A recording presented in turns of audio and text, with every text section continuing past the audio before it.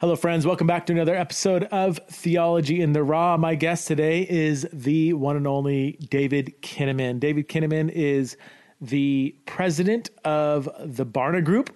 And if you've been a Christian in America for more than 2 months, you probably heard of Barna. Barna is the premier organization that does a ton of data collection and synthesis on Christianity and culture, faith and culture, Christianity in America, and tons of other things. And David has become a really good friend over the years. He wrote the foreword to my book, Go. My book, Go, is the least read Press and Sprinkle book that most people don't even know exists. It's also one of my favorite books. It's kind of like my manifesto on what church can and should be. I think the title's actually lame now that I think about it. Maybe that's part of the problem. Anyway, I worked a lot with David in that project on looking at the state of discipleship in the church. David and I also go back, as you will hear in the podcast, we met on a hunting trip with a few other Christian leaders up in Montana. And I have just I don't know, there's so many things I can say about David that I just absolutely love. He's gracious. He's incredibly thoughtful. He's a very fun hang. He likes good bourbon, and he's a terrible hunter. So we have a lot in common. But so what I love, here's what I love about David. The main thing I love about David when I get together with him is I have a lot of kind of intuition and experiences and anecdotal evidence for this belief or that belief, or, I just kind of have hunches about this or that. What I love about David is I get to cross-check these anecdotal experiences or thoughts or convoluted ideas about church or whatever. And I get to go to David and say, all right, David, give me the data. Give me what the comprehensive data says. Am I way off or am I way on or somewhere in between? So I love talking with David Kinnaman. He's the author of a brand new book called Faith for Exiles. Now, David has been authoring, he's authored several books that kind of go together. You've probably read Unchristian that David Kinnaman and Gabe Lyons wrote a while back. It was a best-selling book. He's also written You Lost Me, and there was another book he wrote in there. I'm blanking on the name, but Faith for Exiles is kind of like the it's kind of like the capstone or the end of the David Kinnaman saga or trilogy or whatever it is. Anyway, he's going to laugh when he listens to this intro. So I encourage you to get that book, Faith for Exiles. I think it's one of those books that's absolutely needed for 2019. Oh yeah. Good Faith is another book he wrote with Gabe Lyons. Anyway, if you want to support this podcast, please go to patreon.com/theology in the raw. You can support the show for as little as $5 a month. And in return, you get access to loads of premium content. Well, maybe not loads of premium content, but some premium content. There is a lot more going on in the Theology in the Raw community that you don't have access to unless you become a Patreon supporter. So if you want to support the show, if you've been blessed, challenged, consternated by this show or some of the things we're talking about, or if you've been just intrigued by some of the guests we've had on, all this stuff takes a lot of work to pull off each episode. So please go and consider supporting the show at patreon.com/theology in the raw. Without further ado, here is my good friend, the one and only David Kinnaman.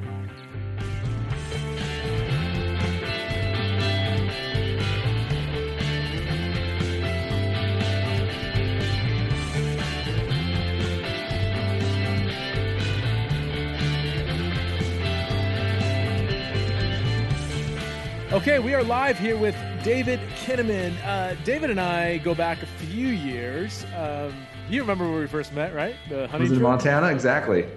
Yeah, we were part of a small group of I don't know what the common denominator was. Christian people that know Gabe, I think Gabe Lyons. People that know Gabe Lyons. That's right. And we ended up rooming together, me, you, and Gabe, which is I won't even talk about that experience. It was interesting and fun and yeah. It's not like there was some. But we went hunting together, and I'll never forget you sharing your story. I don't know if you want this public, but this is theology in a raw, where you went hunting as a kid and actually shot a cardinal or Here's something. my dad shot a cardinal, but that's all right. Oh, your dad. That's right.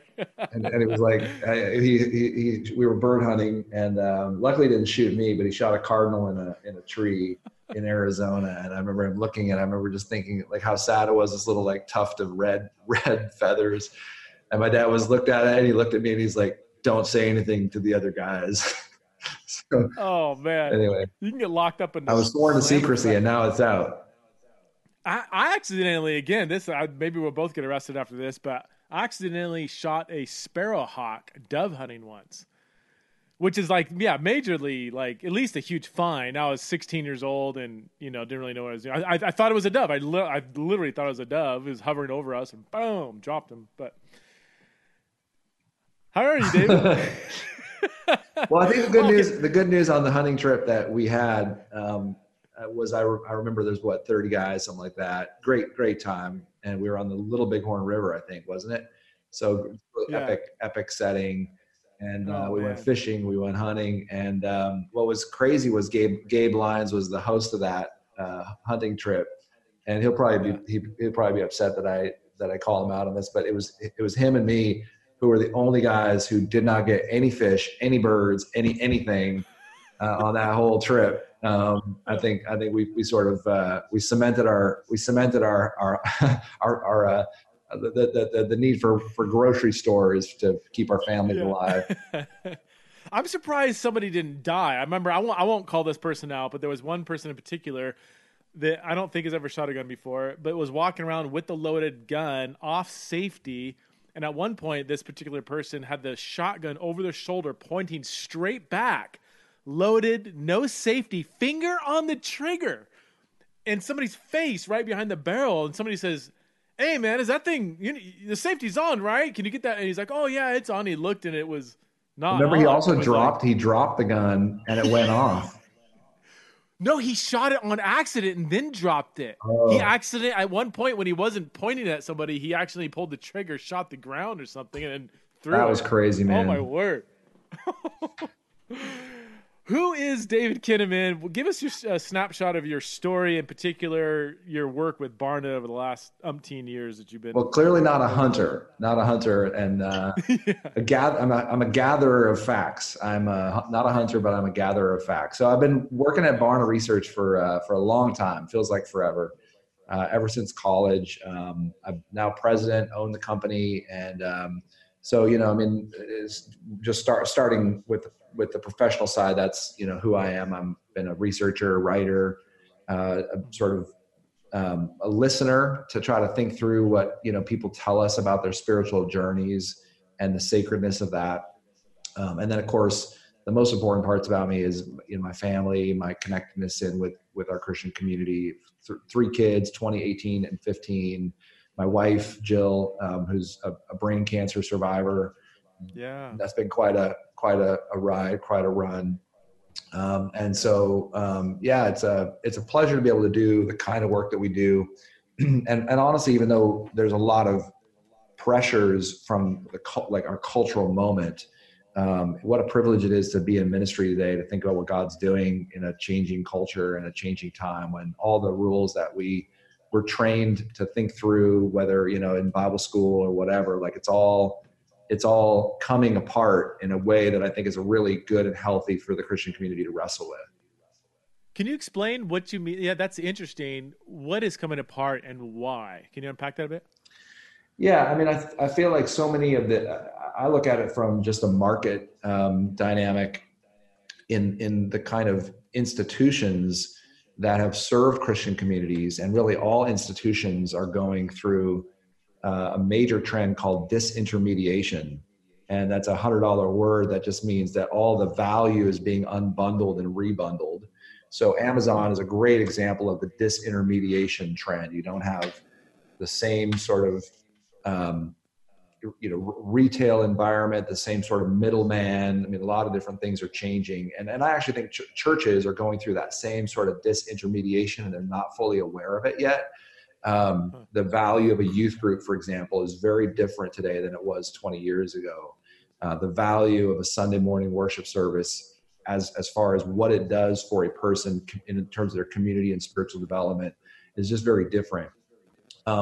So major media networks are being disintermediated, institutions, governments being disintermediated, publishing, Christian institutions, Christian higher education, Christian K-12, churches. So that to me is what is being sort of changed, is the institutional world in which we live is being reorganized around a whole new sort of set of value exchange.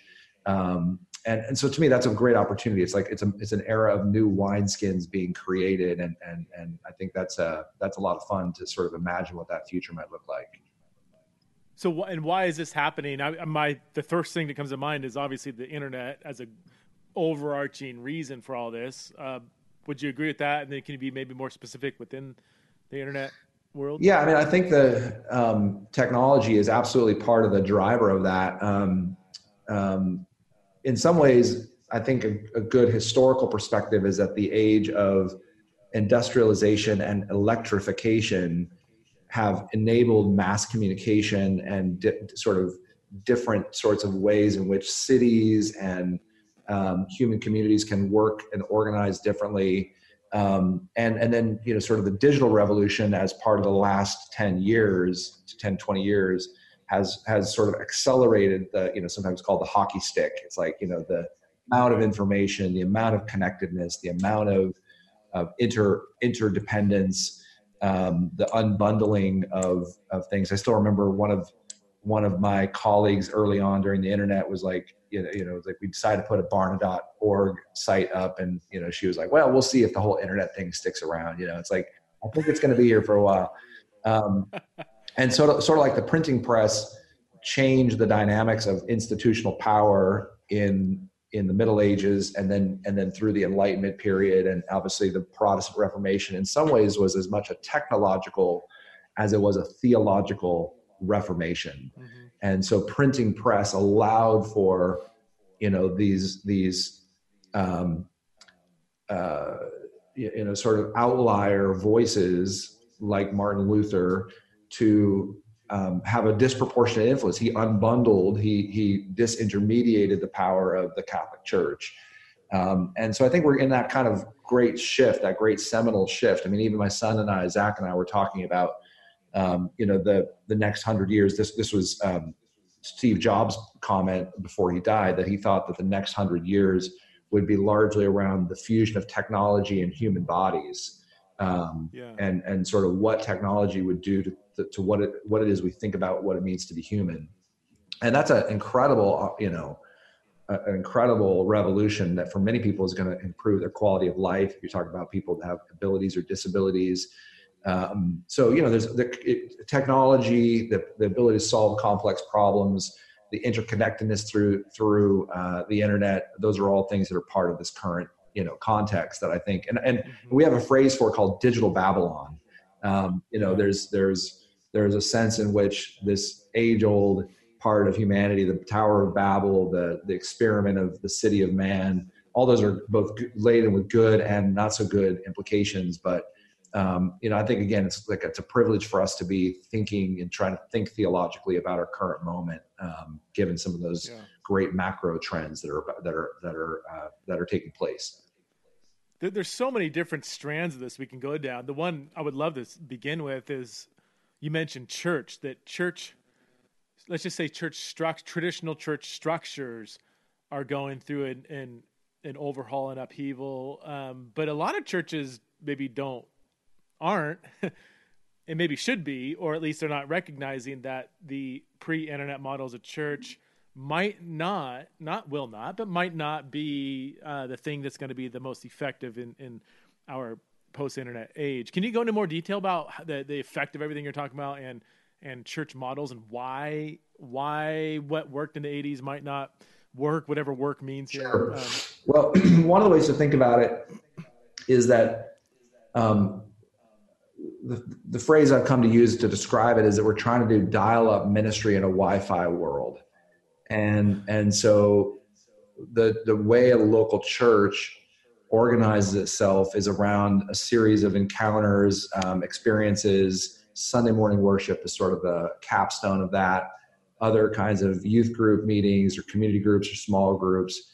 And none of those are bad. I mean, they're all important places. And I think actually the church is the original social network, and it's an important place where we find ourselves. We find intergenerational relationships, multiracial relationships, different socioeconomic classes, different abilities, different backgrounds and stories, that the church is the one place where all these people, you see this in the early New Testament, you see this all the way now to the present day. The church at its best is a place of people gathered together across their differences for the sake of Jesus in the world.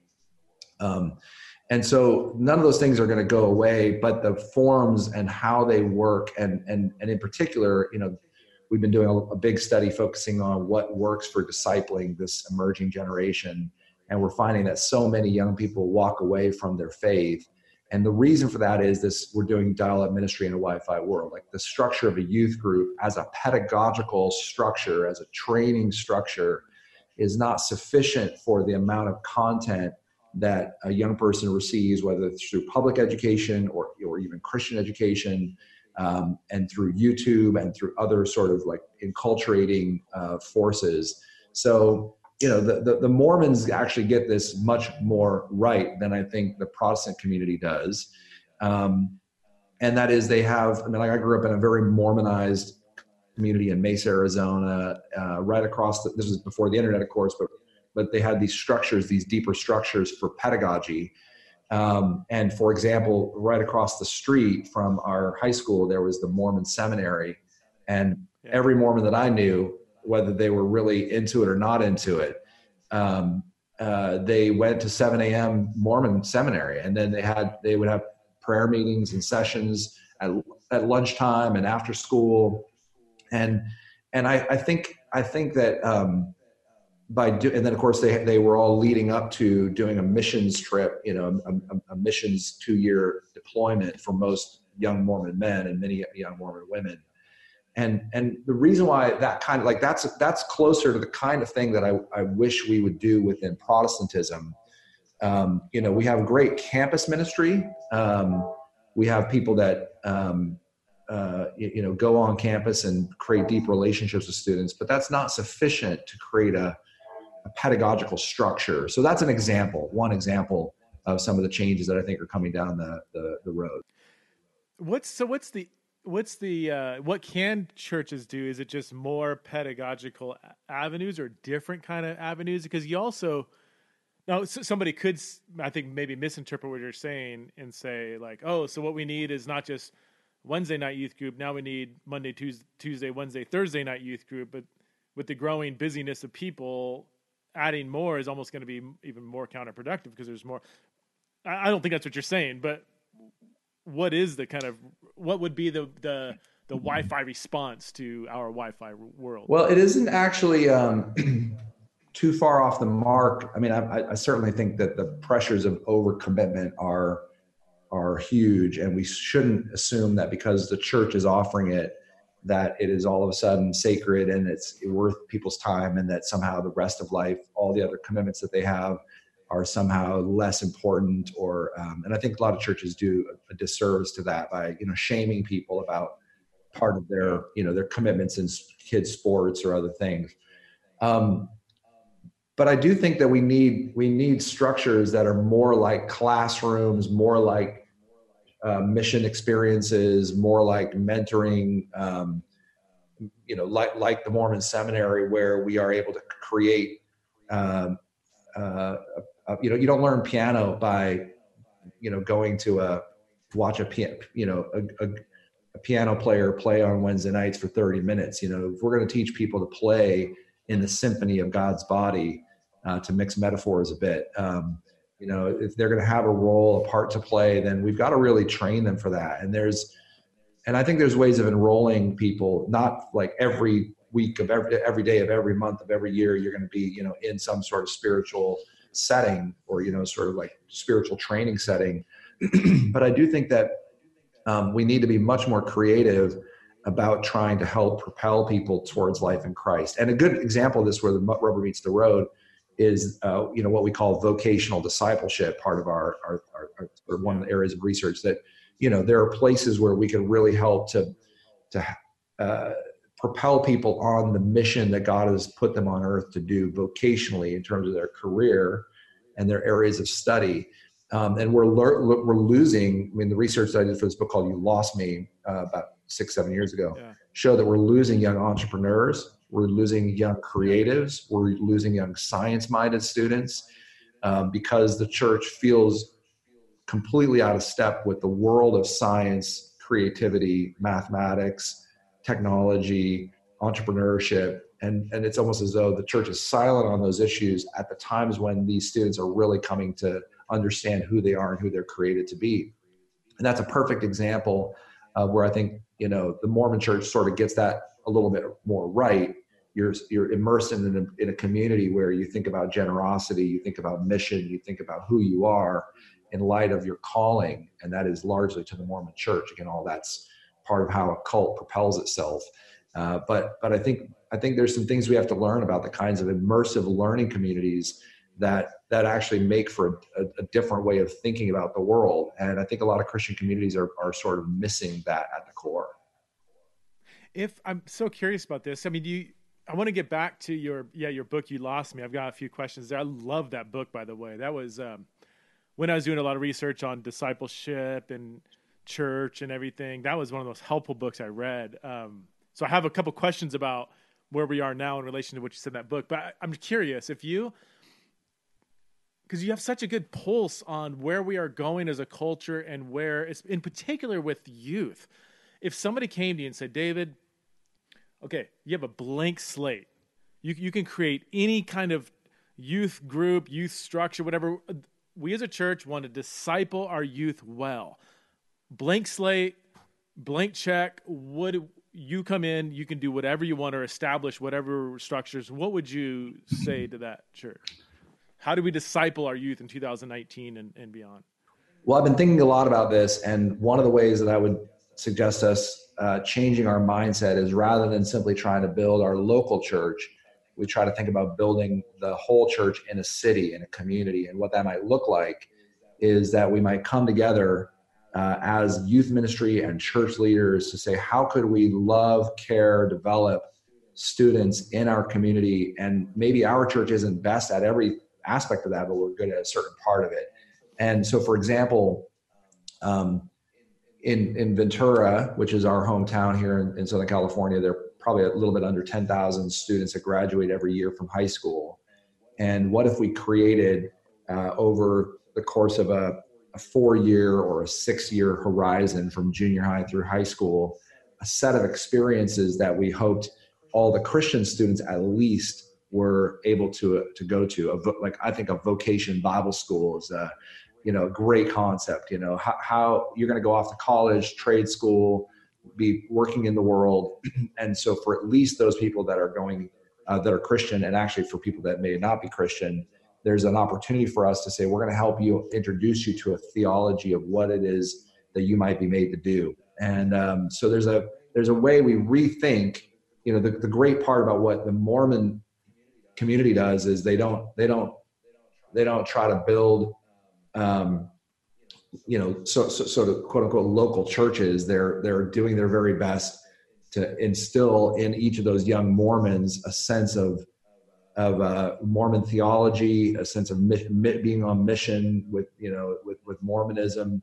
And so all their resources are going in towards developing those students. And they're, like we should be buying property right next door to public schools where students can come, and there's a set of programs that we're running there, teaching about human sexuality, teaching about, prayer, teaching about mission. And more than just like, the cool bro, youth ministry leader coming on campus and like making friends with students. That's not bad. It's just not enough to create a pedagogical structure for this generation. I don't know if you know this, in Boise, a good friend of mine started this 12 years ago. It's called Launchpad.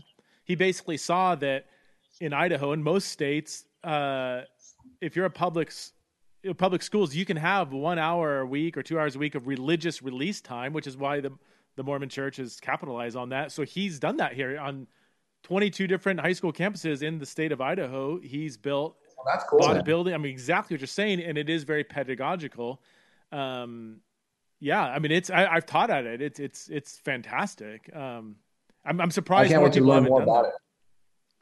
I can't wait to learn more about that. I think that's a huge opportunity for us.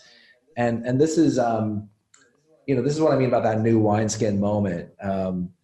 Kara Powell has this incredible phrase that she says, 14 is the new 24. So a 14-year-old is dealing with 24-year-old realities.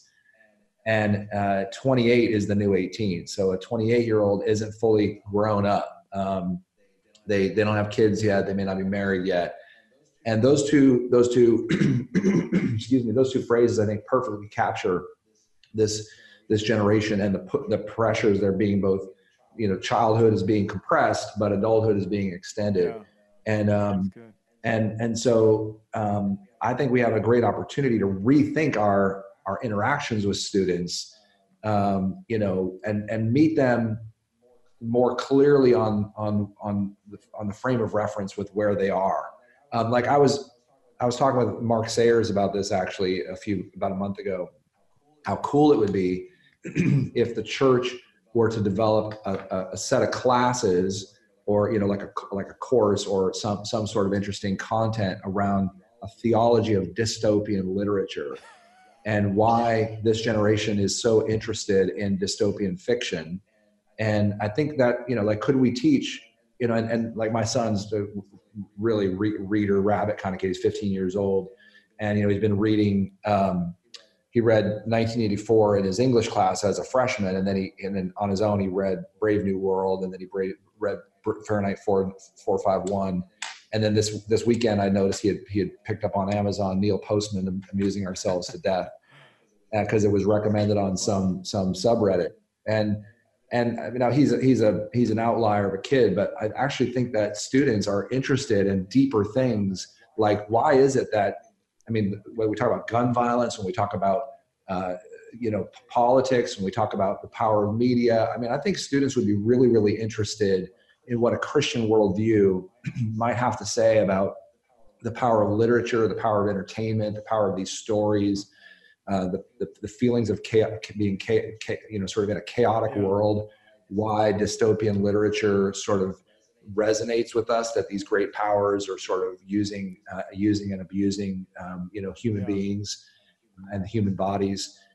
So that's an example of how we might, imagine if in a place like Boise or a place like Ventura, students came to see Christians as both missionally active in their prayer lives, active in their generosity, active in their vocational development, active in their philosophical and intellectual lives, and not just. And this is, again, it's not. I don't mean this cynically, but so much of youth ministry is designed, to keep the parents happy, so that the kids keep the kids happy, so the parents keep showing up. And again, it's just not going to work. It's not going to cut it for this new Wi-Fi ministry world. Well, it seems, but since 80-90% of the kids have, a smartphone by the time they're 13, 14, they have access and are engaging, whether you think so or not, they're engaging ideas and worldviews that the average person didn't engage till they're like in their mid-20s, when they're kind of out in the real world. So now they're having, things about gun violence, things about politics and immigration and sexuality and gender stuff. They're trying to process this at 13 and 14, but it feels like, and this isn't an overstatement, but it feels like for the most part, the church is not, they're still training youth as if they don't have questions about this, as if they're not exposed to this. This is going to be maybe an overstatement, maybe not, but any junior high leader or high school leader, especially, who's not doing thorough discipleship in terms of gender and sexuality, is incredibly naive. Like, that's just, this is what, when I go into youth groups, even junior highs and stuff, and talk, which isn't a lot, but enough. The questions the prepubescent kids are asking me are way further ahead than the average, even pastors. Sometimes pastors, will talk about intersex, and half the people are like, no, what's that again? And the average kid is like, what does the Bible say about non-binary? Gender. Are you talking about internet sex? I know, right? Internet sex. yeah. And again, that kind of goes back to, it seems like we have models that may have worked. Maybe they didn't work, but let's just benefit of the doubt. Maybe they worked in a pre-internet age, but we haven't. Yeah, I don't know. I'm just kind of agreeing with what you're saying.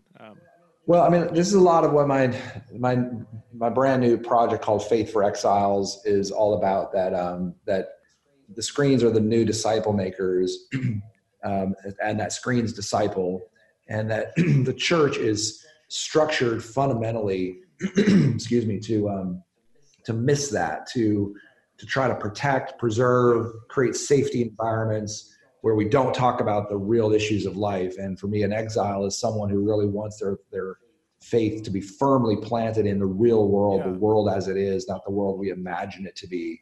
And for all the reasons you just laid out, we have to be courageous enough to educate our kids, to train them to think. And you can almost just hear the parents whose kids may be exposed to content or to thinking or to the ambiguities of life, and some of I'm more convinced than ever.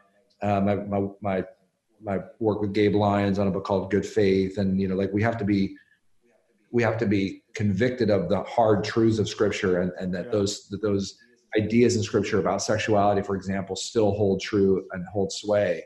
But it's really complicated to go through all of that. And I mean, I know that's really the hallmark of your work, in that by having a conversation with people we disagree with doesn't necessarily mean that we're endorsing it. But that's a good example. Like I'm convinced that part of the way of ministry about sexuality today is to hear from, in real life, people that disagree with us in a safe enough environment that we can really wrestle with it. So, to hear from someone who is same-sex attracted in youth group is a good thing. And now it has to be in the right context, and you have to think it all through, and it may not be for every church in every context the best way forward. But if you can't help a student be better friends with people who are LGBTQ, then your church isn't doing ministry well. And let me just explain that. What I mean is,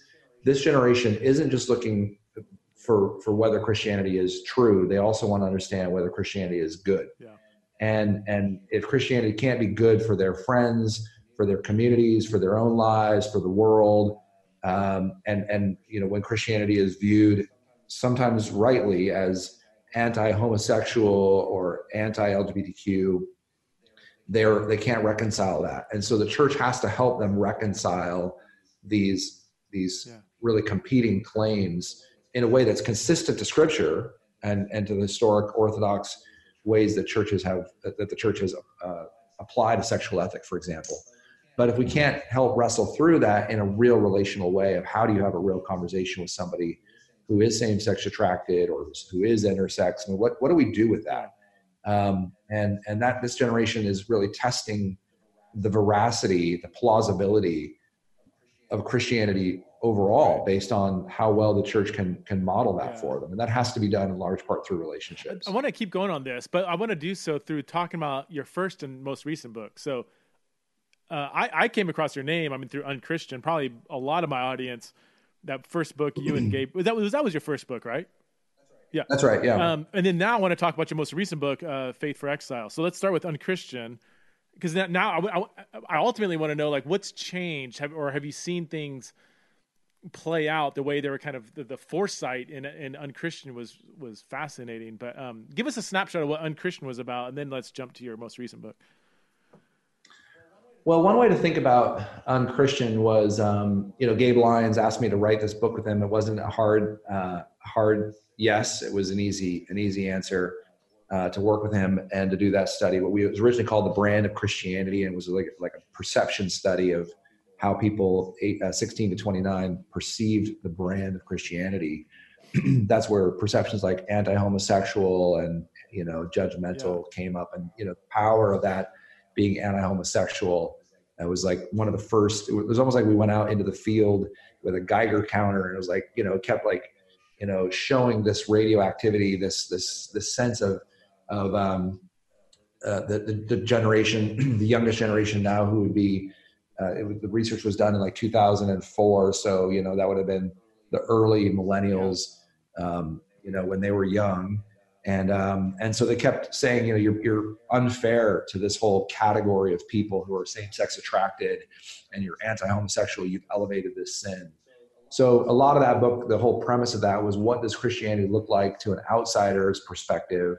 I talked to a guy who's a professor of Jewish studies at Stanford about a year and a half ago, and he was a big fan of Unchristian, and it was so like surreal for me, because I knew a little bit about his work, and he's a wonderful sociologist, and he was super complimentary of Unchristian for the fact that it asked non-Christians to sort of weigh in on the issues of the day for evangelicals. Like he's like, that's such an unusual premise, that you would ask outsiders to help you think about the issues that you're dealing with internally. And I didn't, think about that. Gabe and I just sort of approached it as innocently as we did as the brand of Christianity study. So fast forward to 2011, I did the You Lost Me book, which was really focused on young lapsed Christians, the reasons why young people walk away from the church.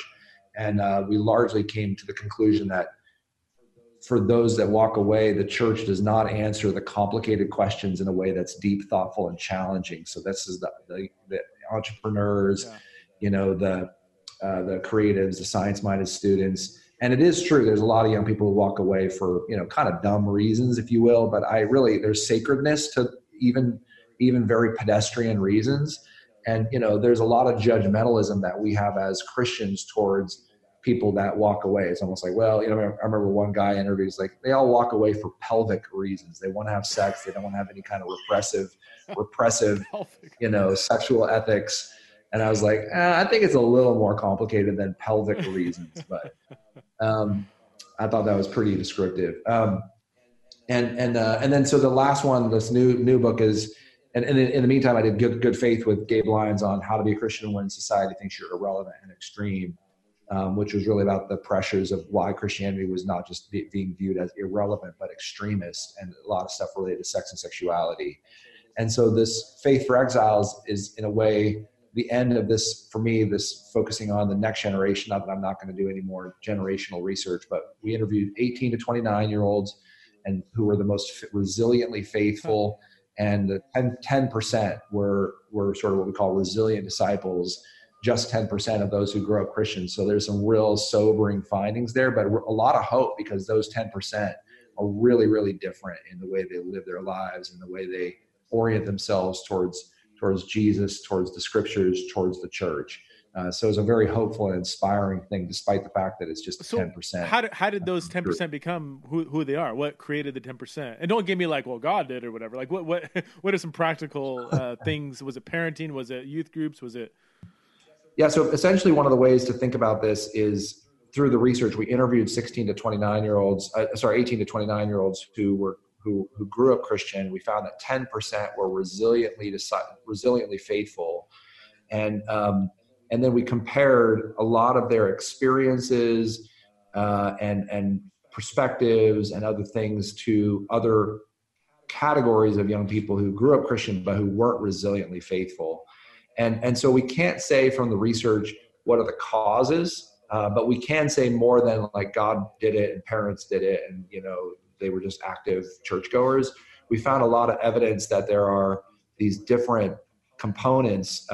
They experience Jesus, they have cultural discernment, they have meaningful relationships, they're vocationally discipled, they have a sense of countercultural mission. So those are the 5 practices. Okay.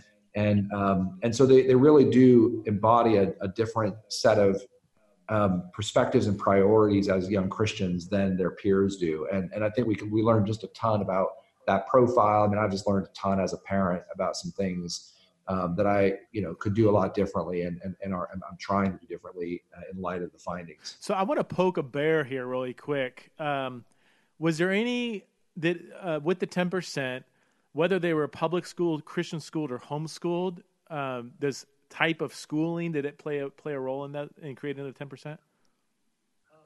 It did, but there were also resilient young people who grew up in public schools, and there were people who were Christian schooled or homeschooled who were not resilient. And the big difference was, you had a higher chance of being resilient by being homeschooled or being, being in a Christian school, but you also had some chances of really falling out of resilience, based on part of the way we defined it. So for example, being a resilient disciple, the way we defined in our research was you had a very active relationship to a local church. You attended worship and you were involved in more ways than just attending. And so then that could account for a house church or other things as well. You had to believe in the authority of Scripture. You had to believe in the death and resurrection of Jesus. And importantly, you had to believe that your faith mattered in the real world, that you wanted your faith expressed out in culture, in society. For example, that Jesus is alive and active in the world, and you want to join him in that work. And so Christian school students and homeschool students were they were very dutifully Christian, but they didn't always express this desire to see their faith out there in the world. And that's part of this idea of being an exile or being, a resilient disciple, that your faith matters in your work, in your communities, in your lives. They were not as active in evangelism. So it's almost like going to a public school made you more ready to like live in the real world, and having faith conversations with people who were different from you. You got to sort of experience a little bit different side of the world. So it's an interesting mixture. You sort of help your kids, to put it plainly, you help your kids in certain ways by homeschooling or Christian schooling them, but you also create other pressures for them to live on mission with Jesus evangelistically or out in society or in their jobs and careers. So it's an interesting balancing act that I think we as parents have to navigate. So there was, though, a higher percentage of homeschooled kids who were part of that 10%, or? Yeah, there were a disproportionately higher number, but remember that there were still a majority of those homeschool students that were just in what we call the habitual churchgoers category. Okay. So if you're raising a homeschool student, the chances are still less than average that they're going to be a resilient disciple. So I've often said, and this is what I love about talking with you, David, is I can cross-check my anecdotal experience with data. So in my experience, and what I've often said is like the form of schooling isn't as important as, obviously just that you're discipling your kids. Like there's pros and cons to each model. Like you kind of hinted at, I mean, homeschooling has the advantages of just spending much more time discipling your kids, assuming that you're actually discipling your kids, not just, compartmentalizing everything. But you're also going to be more prone to, or the weakness could be, one, creating Pharisees, which is even worse than sometimes lukewarm Christians, or not actually preparing a kid to be able to exercise their spiritual muscles in the real world of culture and work and all these other things. Again, I'm not saying you can't do that at homeschooling. I'm just saying those are greater challenges, and vice versa with, there's other challenges with the other models. But my big thing has been the model itself is not it's going to bring its own pros and cons. So don't rely upon the model to do the discipling for you. You have to disciple your child through whatever model you choose. Would you resonate with that, with the data?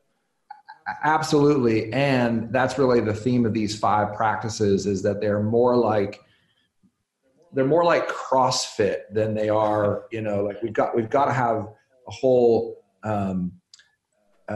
approach to developing, strength in our spiritual lives and across these 5 dimensions. It's like our life with God, our life of the mind, our life with others, our sort of sense of calling and purpose in our work, and then our heart and mind and calling in the world to live counterculturally. And that's where these 5 practices are designed to help us think in whatever setting, whether public school or homeschool or Christian school, whatever. There's young Catholics, there's young Protestants in the Resilient Disciples. And so it's not just even a theological perspective, obviously, because we approach things as an evangelical researcher. Probably the way we word our questions is less likely to show that Catholics are resilient disciples. But we try to approach these things without foregone conclusions. We don't say, well, great, since we're evangelicals, I'm sure the evangelical church is just killing it. Quite the opposite. We try to test all these hypotheses with research and sort of let the chips fall where they may, and then analyze it. That still has a lot of limitations. As researchers, we have to kind of like keep saying that, like we can't show causation, we can't show every different permutation of a theological perspective, but we do learn a lot, and we do learn that it's more about the kinds of it's what you'd expect. It's like it's less important that people know all the right answers in their brain than it is to how they feel warm and connected within the church community. Those meaningful relationships are so important. They actually want to be around other Christians, and when they want to be around them, they actually want to believe the same things. I think sometimes we try to make them believe everything in order for them to be around us, but it actually turns out that the warm relationships within the church are part of what propels young people towards loving Jesus. So good. So again, the book is Faith for Exiles, and it came out already, right? Or is it due to come out? Today, September 3rd, when we're recording this, it's the launch day. Oh, so okay. Brand new, man. It's the baby is still in need of diaper changing, et cetera. Awesome.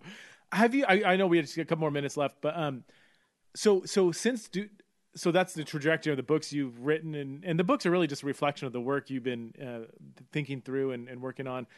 The perception of the church was pretty dismal, not unexpected, but like sobering. I'll say sobering in unchristian. Have you seen the church improve its, for lack of better terms, its brand since unchristian, or has it gotten better, worse, stayed the same? Well, we're doing a big study with World Vision that will come out on September 10th. So depending on when people have a chance to listen to the podcast, if it's before September 10th, you can actually tune in and watch it, called a big webcast called Faith for the Future. And you can find that at barna.com/faith for the future. If it's after September 10th, then you can actually go and listen to it, on a website called theconnectedgeneration.com, or you can find it at barna.com. But we're doing this large study, 25 countries, 15,000 interviews, 9 languages. We interviewed 18 to 35 year olds. And part of that study actually looked at the perceptions of Christianity again, the brand of Christianity. And we'll be launching some of that. Gabe and I will be doing some releases of that over the next few months, over the next 6 months. And in general, actually, just a quick highlight is that the data show that people, it depends a little on who you interview. So if you interviewed young non-Christians, they've actually become a little less anti-Christian, anti-evangelical. The perceptions aren't quite as bad, but they have become more indifferent. And that's an equally challenging problem in some ways. They're more post-Christian than they were even 10, 15 years ago. And interestingly, those that walk away from faith, the sort of ex-evangelical, or those who are prodigals, they say they're no longer a Christian. They become even more angry and frustrated at those perceptions. So their perceptions have even grown worse. And so I'd say we're entering a period where the sense that indifference and sort of post-Christian, a sense of like, does Christianity even matter? Yeah. I love that Jesus has this question. He says, when the Son of Man comes back to earth, will he find faith on the earth? And I think we're entering this period where technology, other forms of sort of religiosity can sort of answer these age-old questions of human beings. That's a very pertinent question, but yeah, it seems as though the perceptions of non-Christians are getting a little softer, a little more neutral. Young people that walk away from church are actually more negative than they were when we did the book on Christian. Okay, I got one more. I have to ask you this question. This may take us a minute or two over our time. I've seen a few different studies pointing out that there is a surprising swing towards conservatism among younger millennials or even Gen Z. That we thought that the younger people get, the more progressive they're going to keep getting. And I've read a couple studies that said, no, there's actually been a sort of a surprising surge toward more conservative values. Can you verify that? Have you seen that? Is there anything to that?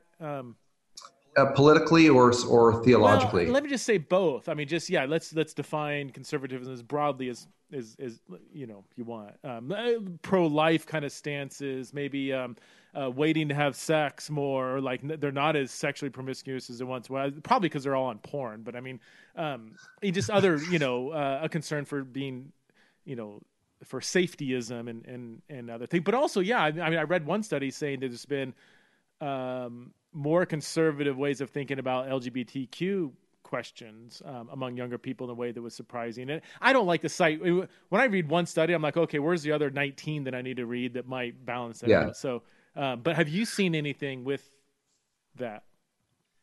Well, I've seen the same kinds of things that you're alluding to.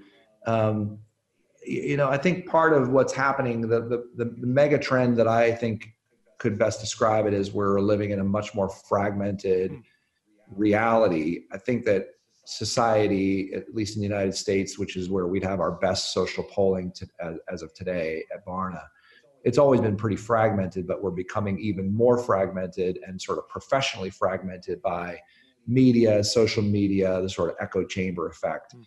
And in that respect, I think there's pretty good evidence to say that young conservatives are virtually as conservative as their parents on a lot of different fronts. In fact, the idea that younger Christians are more biblically illiterate is mostly untrue. That is that boomers and elder Christians are just as likely to be biblically illiterate as our young Christians, and conversely, they're just as likely to be interested in Scripture as their older Christian generations were. Really? But the difference that I see often is that the world of sort of Christianity as part of the social fabric of our society is certainly shifting, so that younger people have a much harder job of convincing the sort of, let's call them the swing voters, both literally and metaphorically, that Christianity has any sway in the world.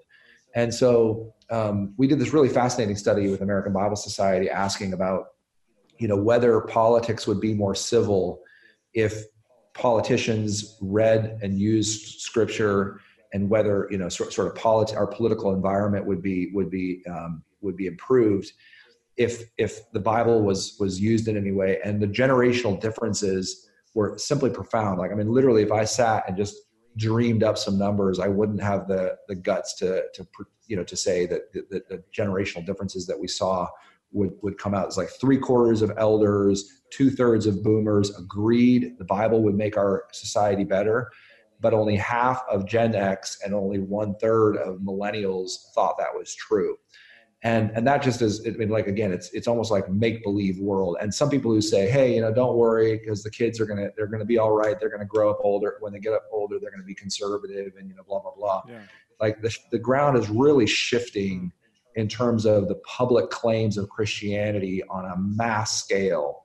So if you were to look in individual evangelical communities, are those students just as committed to Scripture and to evangelicalism and to Jesus? In some ways, yeah, that's the power of these Orthodox conservative communities. I mean, that's true within the Orthodox Jewish community. That's true within the Orthodox Catholic, the elements of conservative Catholicism. That's true within Islam. That's true of evangelicalism. That isn't changing very much. But what is changing is the broader society, in which the norms and values are changing very rapidly towards what we could describe as sort of external sources of authority: government, politicians, leaders, sacred Scripture, to internal forces. Like, what do I want? You do you be true to yourself.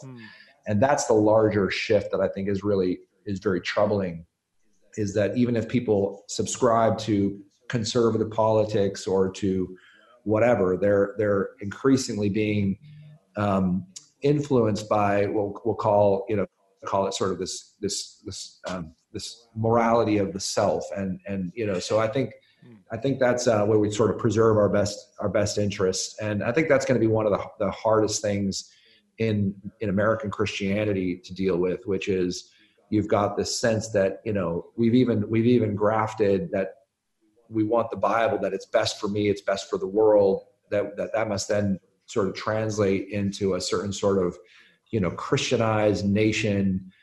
There's a lot to talk through that, and to really wrestle through that. But I think that's why to me, this generation, I call them a generation of exiles, because they're feeling those tensions, even as they're holding more conservatively to theology or political values, whatever. They're feeling the tension that they can no longer have one foot, in the church and one foot in society. They're going to be sort of torn apart by that. So they've got to find a new faithful way of being planted in the real world. Man, that's a long answer.